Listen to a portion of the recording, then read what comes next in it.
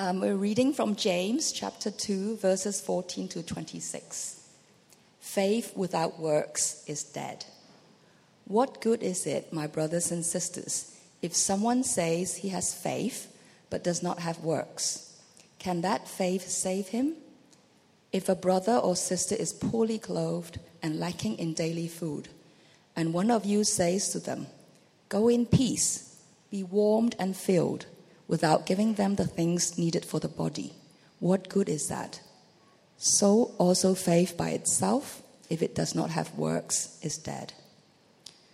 But someone will say, "You have faith and I have works. Show me your faith apart from your works, and I will show you my faith by my works. You believe that God is one. You do well. Even the demons believe and shudder. Do you want to be shown, you foolish person, that faith apart from works is useless?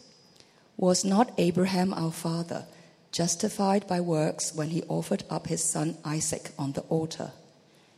You see that faith was active along with his works, and faith was completed by his works. And the scripture was fulfilled, and that says, Abraham believed God, and it was counted to him as righteousness. And he was called a friend of God. You see that a person is justified by works and not by faith alone. And in the same way was not also Rahab the prostitute justified by works when she received the messengers and sent them out by another way? For as the body apart from the spirit is dead, so also faith apart from works is dead. This is the word of God. Great. Thank you, Margot. Let me pray for us. Heavenly Father, as we come to your word, we want to hear you speaking to us. Won't you open up the eyes of our heart to see you in your word and to see what it means to live by faith and to trust you and to know you. God, you know where each one of us are at this morning. You know our fears and our worries. You know what's on our heart, God. You know where we feel anxious and afraid. You know what we're hoping for and longing for. You know our dreams. God, this morning we pray that we will meet with you, the living God. We have already, God, in the sung worship. Thank you for those wonderful songs that you've given to us as a church to sing. God, your word also, let it speak to us. God, we know that your word and your spirit work in unison. We pray, Holy Spirit, now won't you make your word come alive to our hearts and speak to us, we pray. In your gracious name, amen. One last thing before we dive in is, if you've got a bulletin, open it up. You'll see there's the scripture reading in front of you, or if you've got a Bible on your phone, have it in front of you. I don't have a lot of scripture on the screen, but I want you to look at the scripture as we go through it. Well, I wonder if you've ever been ripped off by buying something that you thought was true, only to find out later it was a fake or a forgery. When I was about 17 years old, my older brother wanted to buy a car, and there was a particular car that he wanted. We lived in South Africa. He had done all his market research. He knew what that model, that year, should cost secondhand. He was looking out for a good deal. Anyway, one day he finds an advert for this particular car at a really, really good price. And so he thinks, I know this car is worth more than that. So being the entrepreneur that he is, he says, I'm going to buy the car and I'm going to flip it straight away, right? I'm going to add 10% and sell it straight away, make a few bucks. So he's good at entrepreneurship, not so good at checking things out. Buys this car. A week later, advertises again for 10% more. And when people come to look at the car, suddenly they notice all sorts of things that he hadn't noticed. This is wrong. This is broken. Turns out the car had been in a serious accident. And someone had done a good job of hiding the cracks and the faults. And he ended up selling it for a big loss at the end of the day, right? Or I heard of a teenager recently, also a family member, who wanted a pair of Apple AirPods, didn't want to pay the full retail price, found a good deal on Carousel. Met the person on Carousel for a good price of AirPods, went home only to find out that they were fakes. They didn't work at all. And so what he thought was a good price for genuine AirPods turned out to be an expensive price for fakes. discovering something is not what you thought it was can be very frustrating, very disappointing. How many of us have built a friendship or got to know somebody, maybe a colleague in the workplace, a neighbor, only to find out later they're not who we thought they really were? And of course, it can be very costly. Some of you are involved in buying businesses, and so you do all your research, all your due diligence, you turn over every stone you can, look at all the financials, but there's always a risk that you buy a business, and at the end of the day, it's not what you thought it was. And there's a whole lot of stuff hidden behind. I think of people that invested in Bernie Madoff's securities, right, a few years ago, and it proved not to be very secure at all. Thinking something is legitimate or genuine when it proves to be otherwise can be frustrating, disappointing, can be very costly. But it can also be dangerous. It can be very deadly. Imagine you take your car for a service and the mechanic decides to install cheap imitation brake pads on your wheels instead of the real thing. And one day they give way when you're careering downhill. Or think about somebody. You go to hospital and somebody buys or installs imitation parts in the ventilator, right? You need some fresh air and the ventilator stops working because of fraudulent parts. Being fooled into thinking that something is genuine when it's not can be frustrating, it can be costly, it can be dangerous, it can be deadly. So what about our faith? What about your Christian faith? How do you know whether your Christian faith is the real deal? Or whether you've just been fooled into thinking that what you think is faith is not really the real thing? How would you know if it's fraudulent? What diagnostic tool would you use to employ to test the genuineness of your faith? In the book of 1 Peter, the Apostle Peter writes, and he says that like a furnace to silver or gold, trials are to our faith. A furnace tests silver and gold, and it heats it up, and it reveals the impurities and the alloys and the fake materials. So trials do the same thing to our faith. They reveal what's genuine and real when the heat comes. Well, we've been reading the book of James, and the brother of Jesus, James, has been watching these Christians who were once part of his congregation going through these trials, and he seems to be worried by what he sees. And so he's concerned as to the genuineness of their faith. And so in this passage, he invites them to take a closer look and to examine the authenticity of their Christian faith.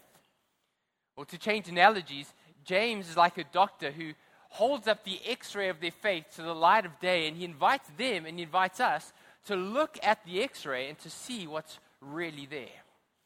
And so James is helping his readers, this scattered congregation that he calls his beloved brothers and sisters, to examine the legitimacy of their faith. And he's concerned that what they think is genuine may be nothing more than just religious tradition or superstition. And this is James's big idea for the passage today. He says, real Christian faith is not simply believing certain truths. Genuine Christian faith causes you to live differently, and not just because of what you believe, but because of who you've come to believe in. Okay, so it's not just believing propositional truths, creeds and statements, as important as that is.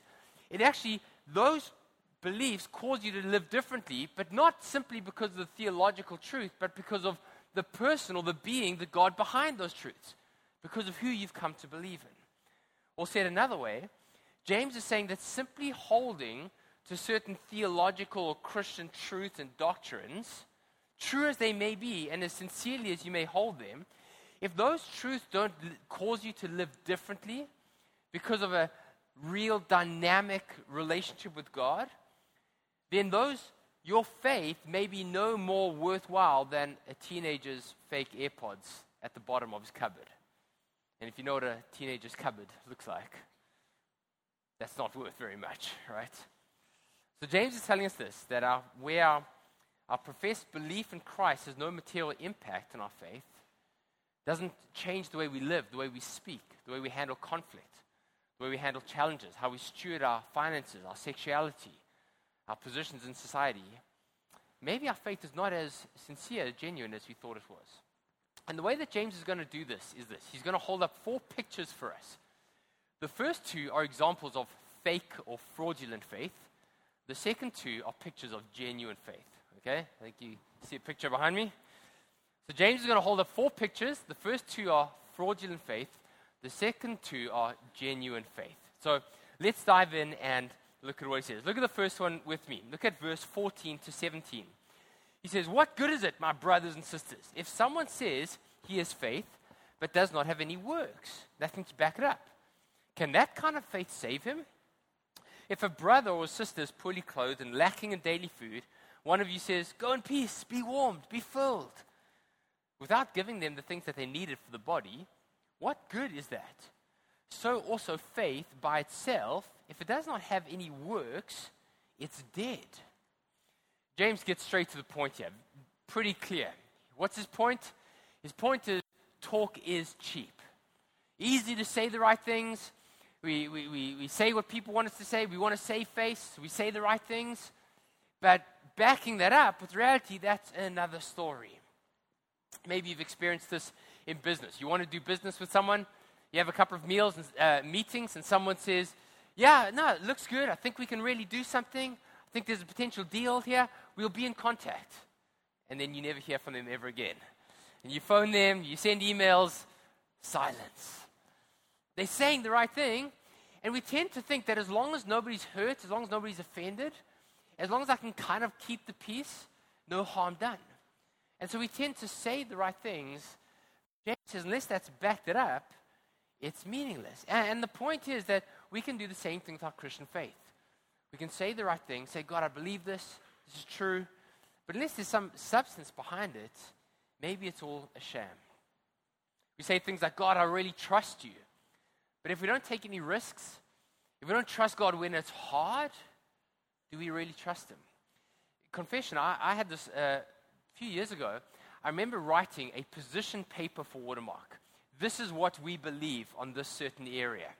And it was very theological, very wonderful, really brilliant paper, if I can say so myself, right? This is what we believe. Well, about 6 months later, I actually had to defend that paper, and there was a situation where I actually had to then explain, this is what we believe, and I cowered away.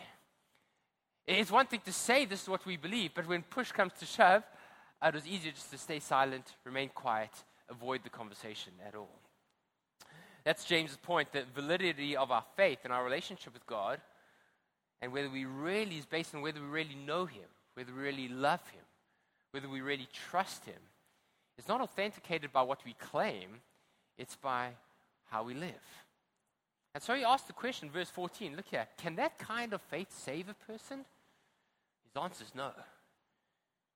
And so look at his summary statement, verse 17. So also faith by itself, that means faith in concept or idea only, if it does not have works, if it doesn't correspond to real life, well, that kind of faith is dead.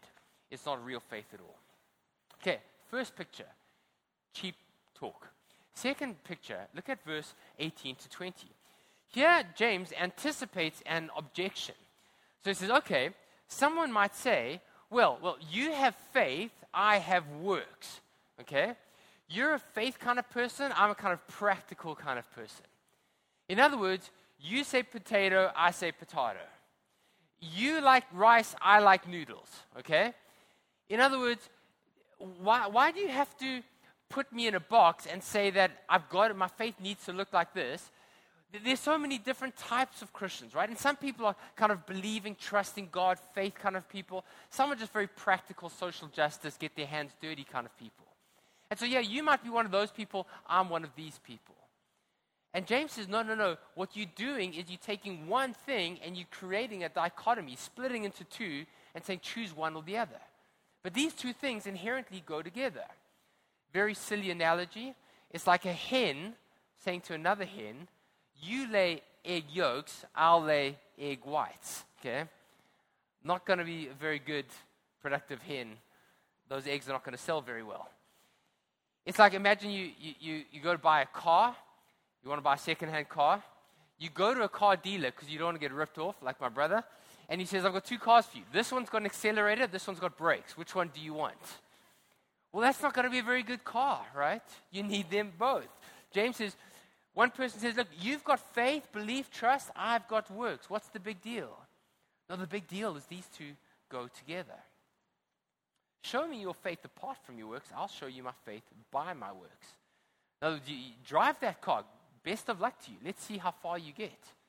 I'll drive my car that has both, and I'll show you how this works. Look at verse 19. Here's something fascinating. It says, okay, you believe that God is one. You do well. Even the demons believe that and shudder. Now, remember, all devout Jews every day would recite a prayer called the Shema. The Shema is a prayer that's based on a couple of scriptures in Deuteronomy. The first one is Deuteronomy 6. It says, "Hear, O Israel, the Lord our God, the Lord is one." So every single day, devout Jews will wake up in the morning and recite this prayer. "Hear, O Israel, the Lord our God, the Lord is one. You shall love the Lord your God with all your heart and all your soul and all your might." The Jewish Christians that James is writing to would have known this prayer. It's probably one of the most important sentences in the whole Old Testament for Jewish men and women.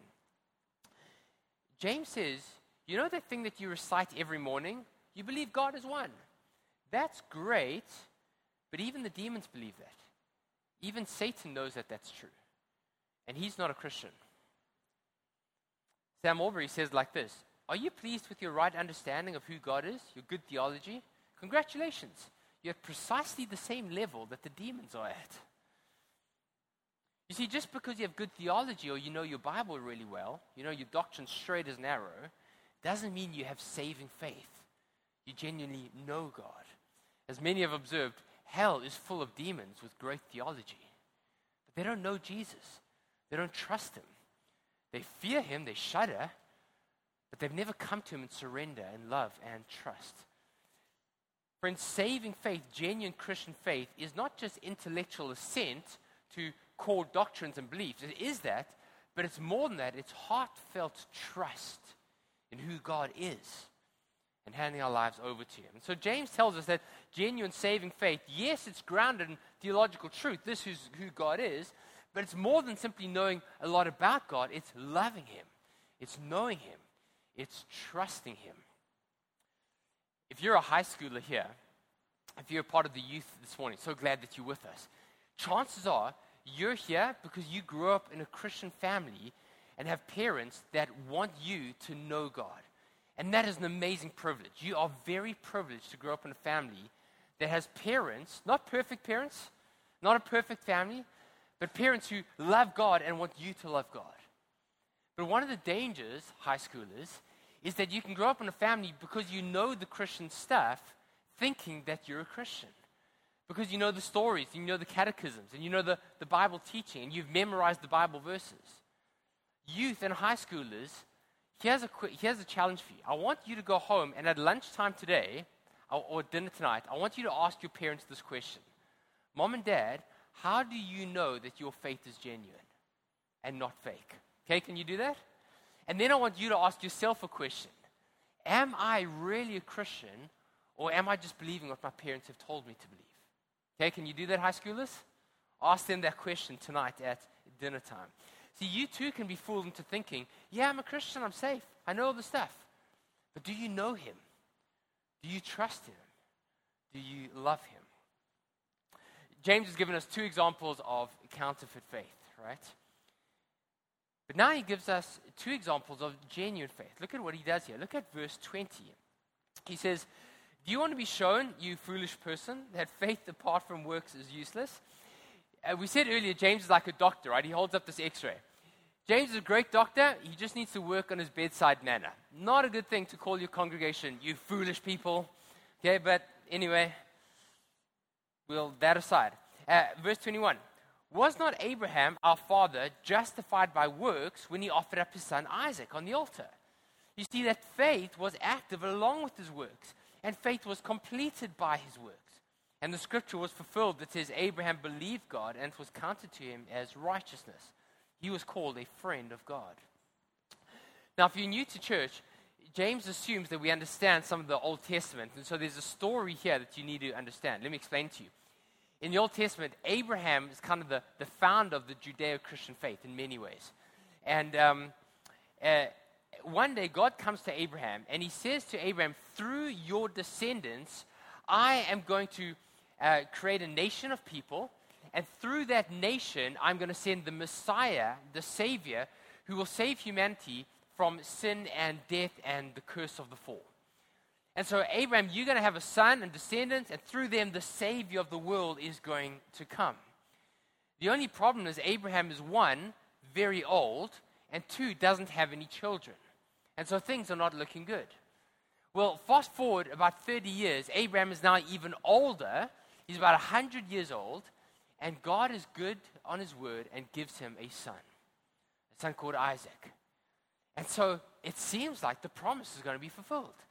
And so Abraham has the son Isaac. Through Isaac and his descendants, the world is going to be blessed and saved. But then one day, God asks Abraham to do something crazy. He says, Abraham, take your son, your only son, whom you love, go up on the mountain with a pile of wood on his back and sacrifice him to me. Make a burnt offering and sacrifice your son to me. Now, immediately you can see there's a couple of problems with this. One, what do you do with that? I mean, what parent says, yeah, sure, no problem. Let me just go kill my son, right? I mean, that itself is, okay, you need to wrestle with that. But in addition to that, everything that Abraham was and had and believed in, his entire legacy, the hope for humanity rested on this one child not dying, but staying alive as long as possible and having many, many children. And so here God says, the whole hope of the world, I want you to sacrifice it for me. Well, Abraham somehow so trusts God and his promise that he takes his son, his only son, he puts wood on his back, climbs the hill, and is about to sacrifice him. And at the last minute, God says, okay, that's enough.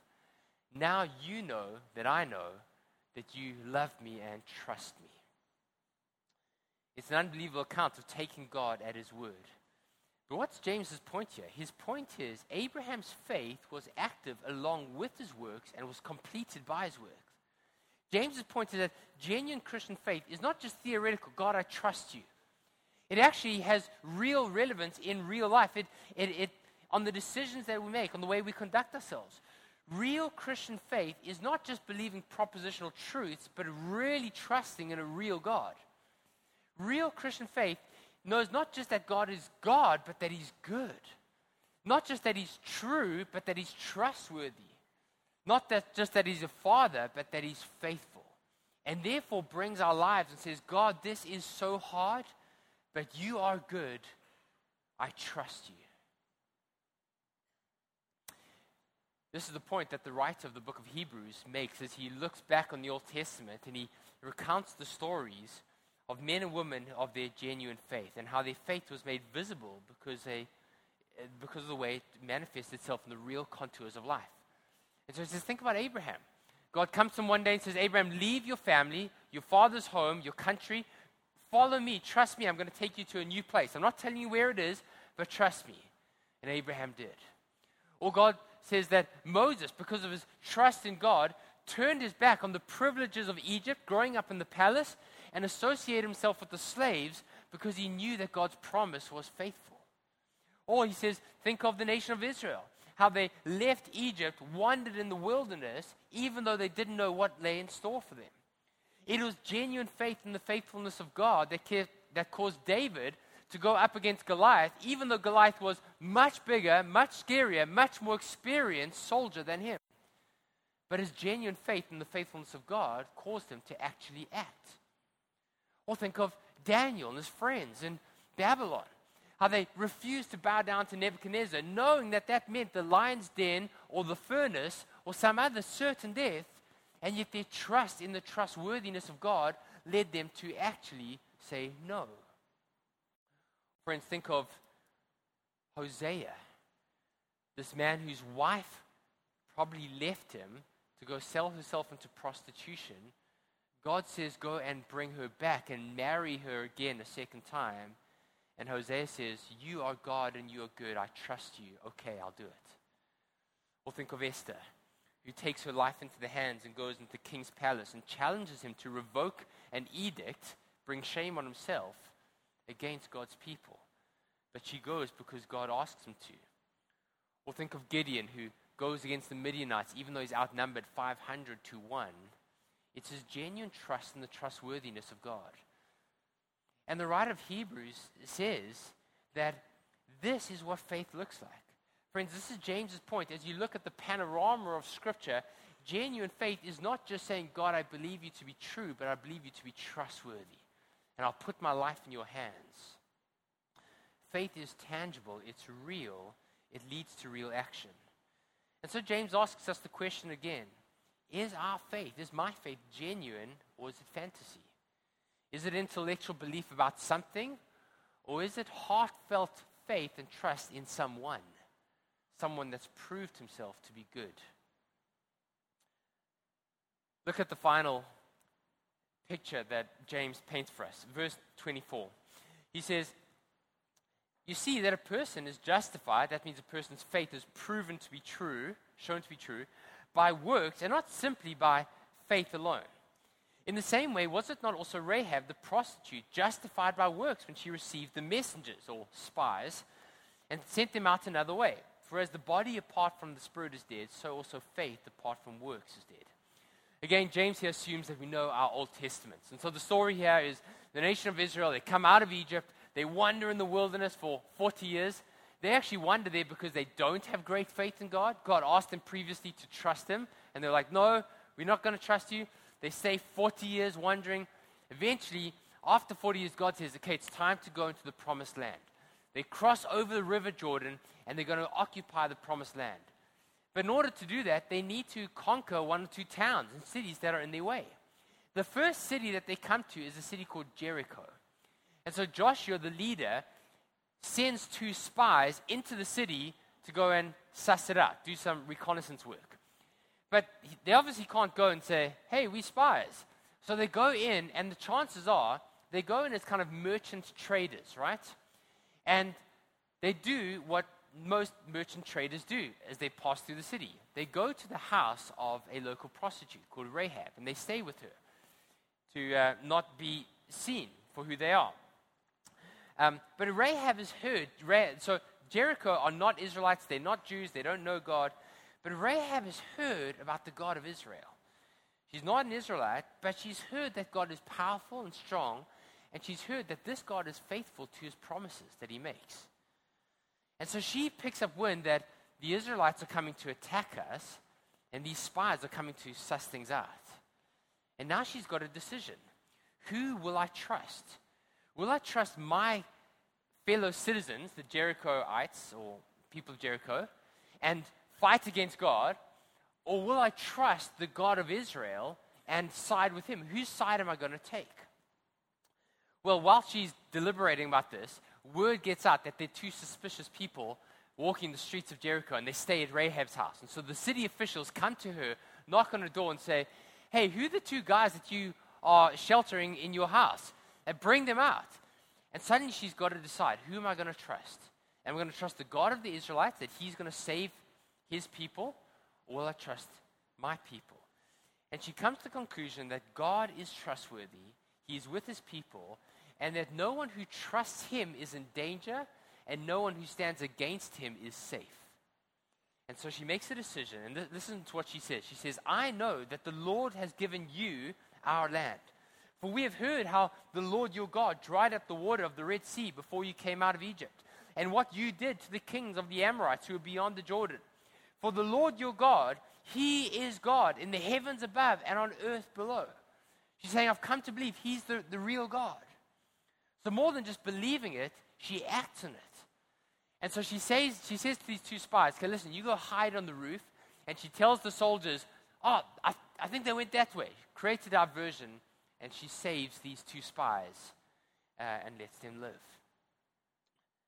You see, Rahab, this Gentile prostitute, this person who in every respect was outside of the covenant people of God. She's not an Israelite. She's not a believer. She's not rich. She's not famous. She's not esteemed. She's the very opposite of Abraham. Abraham is wealthy. She's poor. Abraham is a man. She's a woman. In that culture, not a good thing. Abraham is respected. She's a sex worker. Abraham's a Jew. She's a Gentile. In every way, the opposite. And yet both of them have one thing in common.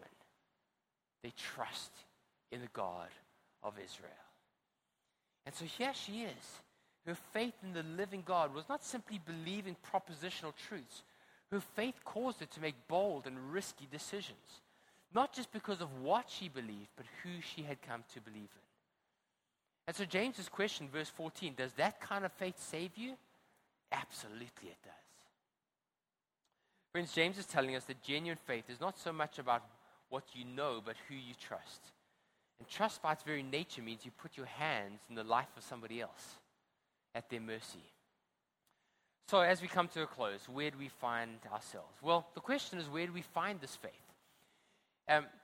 Every passage of Scripture in the Bible has got a purpose behind it. The authors, in this case James, didn't just write to tell us, some poetry or something. They've got a purpose. They want us to do something with the passage. They want us to respond. How does James want us to respond? What is James's purpose for writing this passage?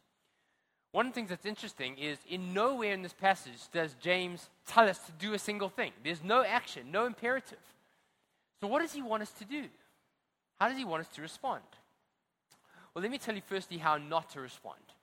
The wrong way to respond is to say, okay, well, James tells me that faith without doing a lot of things is useless, so I guess I better get busy, right?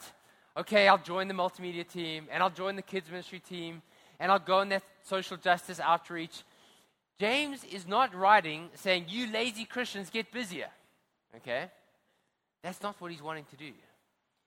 What he's wanting to do is he's wanting to say, stop and examine your faith. Does what you say you believe correspond to reality? Is what's true in your mind played out in the reality of your life? Do you really, he says, to what extent do you really believe? James has been pushing us to see that Christianity is not about intellectually believing something, but coming to believe and trust in someone. In John chapter 6, some people come to Jesus and they say, Jesus, what works must we do to be doing the works of God? God, we want to get to eternal life. We want to get to heaven. What must we do? Must we fast more? Must we pray more? Must we give money to the poor? What must we do to do the works of God? And Jesus says, this is the works of God, to believe in him whom God has sent. You want to do the right thing? Trust me. Believe in me. Look to me. Friends, where do we find this kind of faith, this genuine faith that so changes our lives that we live and behave and think and act differently? The kind of faith that causes us to obey even when it's hard. Don't look inwardly to yourself. Look outwardly to Jesus. Let your mind be captured by the trustworthiness and the faithfulness of Jesus. Do you remember what Rahab says? She says, we've heard the stories that God has been faithful to his people time and time and time again. Friends, hear the stories of where God has been faithful to us. And where is God most faithful to us? When Jesus died on the cross. And so don't look inwardly and say, I've got to do more. I've got to be more. I've got to try harder. Don't look at yourself. No, friends, forget about yourself and look to the crucified Christ. That's how you know that Jesus is faithful. And so what battle are you facing this week? What trial are you facing this week? What thing at the moment are you wrestling with God and saying, God, I don't know whether I can trust you or not. If I step out on the water, will you be there for me? Friends, the cross proves he won't let you down. Robert Murray McShane, one of my favorite quotes. For every one look at yourself, take 10 looks at Jesus Christ. He is altogether lovely, such infinite majesty and yet such meekness and grace, and all for sinners, even the chief of sinners like me. Live much in the smiles of God, bask in his beams, feel his all-seeing eye settle on you in love, and rest in his almighty arms. Friends, the amazing thing about Jesus Christ is it doesn't matter who you are or what you've done. It doesn't mean your background, your socioeconomic status. It doesn't matter if you're the world's worst criminal or the world's greatest philanthropist.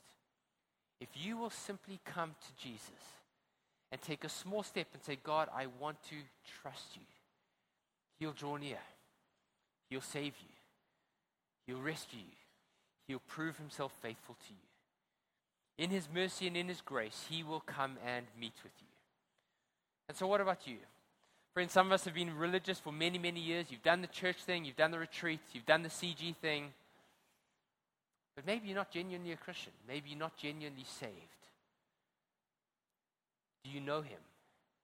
Do you love him? Do you trust him? Maybe you believe the facts about him. You do well, but even demons know that. Come and trust him.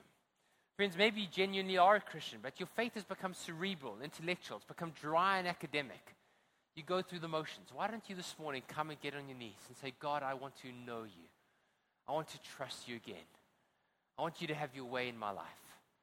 Jesus, come and have your way. Let me pray for us as we come to close. Lord Jesus, thank you so much for your amazing grace. God, thank you for who you are. Again and again throughout Scripture, God, every page of the Bible echoes the fact that you are God, but you're also good.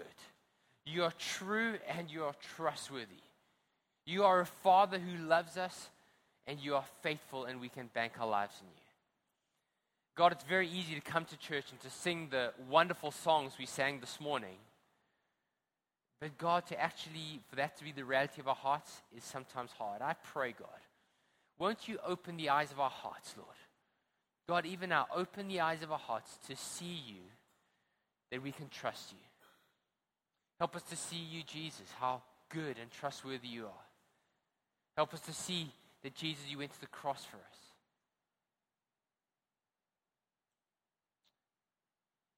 God, come and have your way, I pray. God, both individually and as a church body, as a community, won't you help us to be those that love you, trust you, and obey you? Father, I pray for the wrestle that's in our hearts this day, this week. God, where we've got some decisions to make. Which way will we go? Help us to trust you, God.